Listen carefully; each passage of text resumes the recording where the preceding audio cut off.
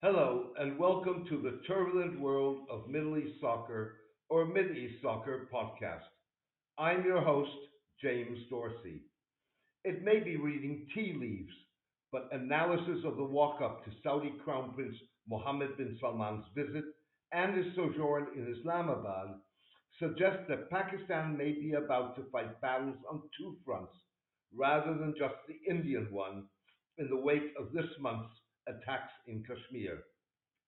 Prince Mohammed's expressions of unconditional support for Pakistan, coupled with his promise of $20 billion in investments, in addition to $6 billion in desperately needed financial aid, raised the specter of a shift in Pakistani efforts in recent years to walk a fine line in the rivalry between Saudi Arabia and Iran. That fine line included a 2015 Pakistani refusal to send troops to the kingdom in support of the Saudi military intervention in Yemen. Speaking to the Arab News this week, Major General Asif Ghafoor, head of the Pakistan Army's media wing, suggested that Pakistan's commitment to Saudi Arabia was equally unconditional. Pakistan is committed to standing by its Saudi brethren, Major General Ghafoor said.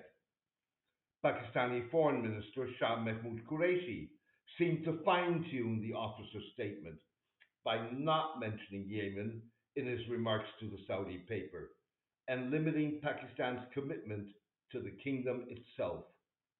If anyone would create chaos in or attack the kingdom, Pakistan would stand by its brethren, Saudi Arabia, Mr. Qureshi said. The stakes for Pakistan, that borders on Iran and is home to the world's largest minority Shiite Muslim community, could not be higher.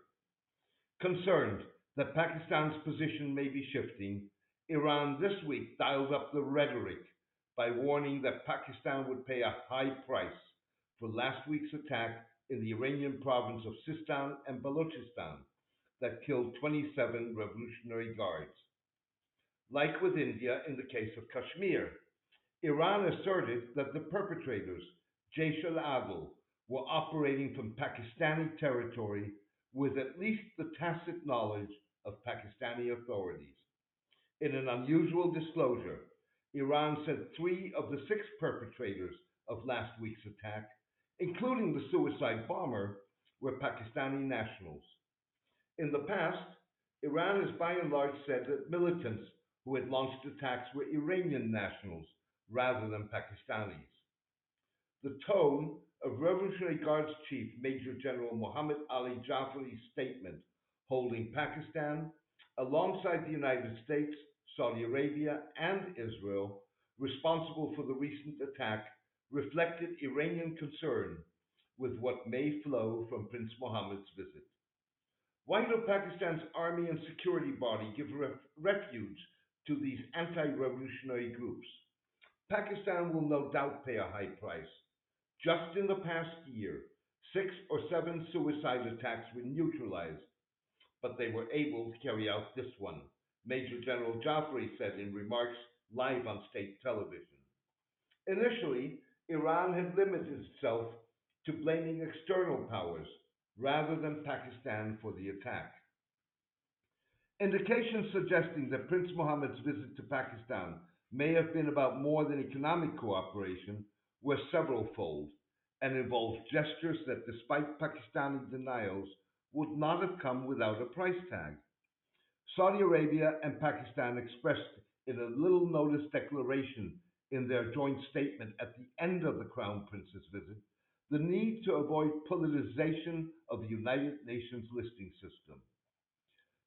The declaration was implicitly referring to Indian efforts to get the UN Security Council to designate Masood Azhar as a global terrorist.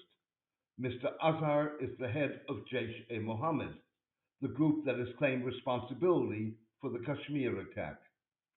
China, which at Pakistan's behest has blocked Mr. Azhar's designation in recent years, this week rejected an Indian request that it lift its veto.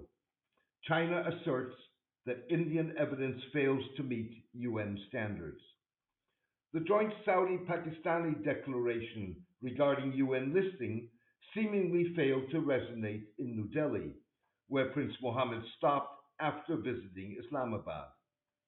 In another tantalizing incident, Mr. Qureshi, the Pakistani foreign minister, did nothing to distance his country from a statement in his presence by Saudi State Minister for Foreign Affairs Adel al Zubair, accusing Iran of being the world's chief sponsor of terrorism.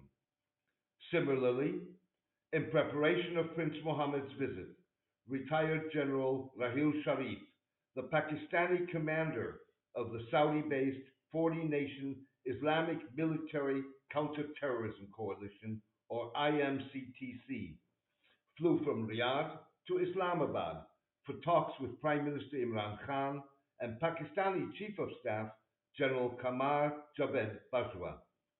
Pakistan agreed to General Sharif's appointment as commander despite its refusal to join the coalition, in the belief that the 2017 Saudi request that he be seconded put the South Asian nation between a rock and a hard place. Pakistani military officials argued at the time that while the appointment would irritate Iran, refusal of the Saudi request would expose Pakistan to criticism from many more in the Islamic world. Neither the Pakistani government nor the IMCTC gave details of General Sharif's discussions. The IMCTC, however, said in a tweet that salient contours of IMCTC's domains and initiatives in the fight against terrorism were discussed. The tone and gestures during Prince Mohammed's visit contrasted starkly with positions adopted by Mr. Khan during his election campaign and immediately after he took office last year. In his first post election televised speech, Mr. Khan made a point of discussing his country's relationship with Saudi Arabia and Iran. We want to improve ties with Iran. Saudi Arabia is a friend who has always stood by us in difficult times.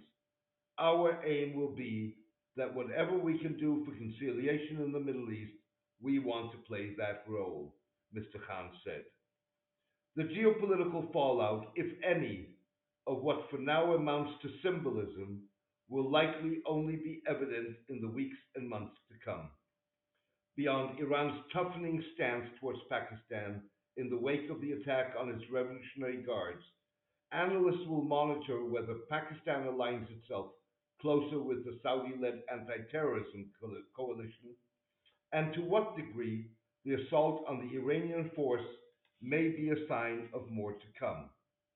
Middle East scholar Michael Stevens, who heads the Royal United Service Institute RUSI in Qatar, suggested that reading the tea leaves may be best done with a grain of salt. Geography is what it is, and Pakistan will always have to maintain a relationship with Iran, economic and security, regardless of how much cash it gets from Riyadh. Pakistan will do what is best for Pakistan and not Riyadh, the US, or Tehran. Telling everyone what they want to hear is kind of how this all works, Mr. Stevens said. Thank you for joining me today. I hope you enjoyed the podcast. A written version of this podcast is on my blog, The Turbulent World of Middle East Soccer, at mideastsoccer.blogspot.com. Please join me for my next podcast in the coming days. All the best and take care.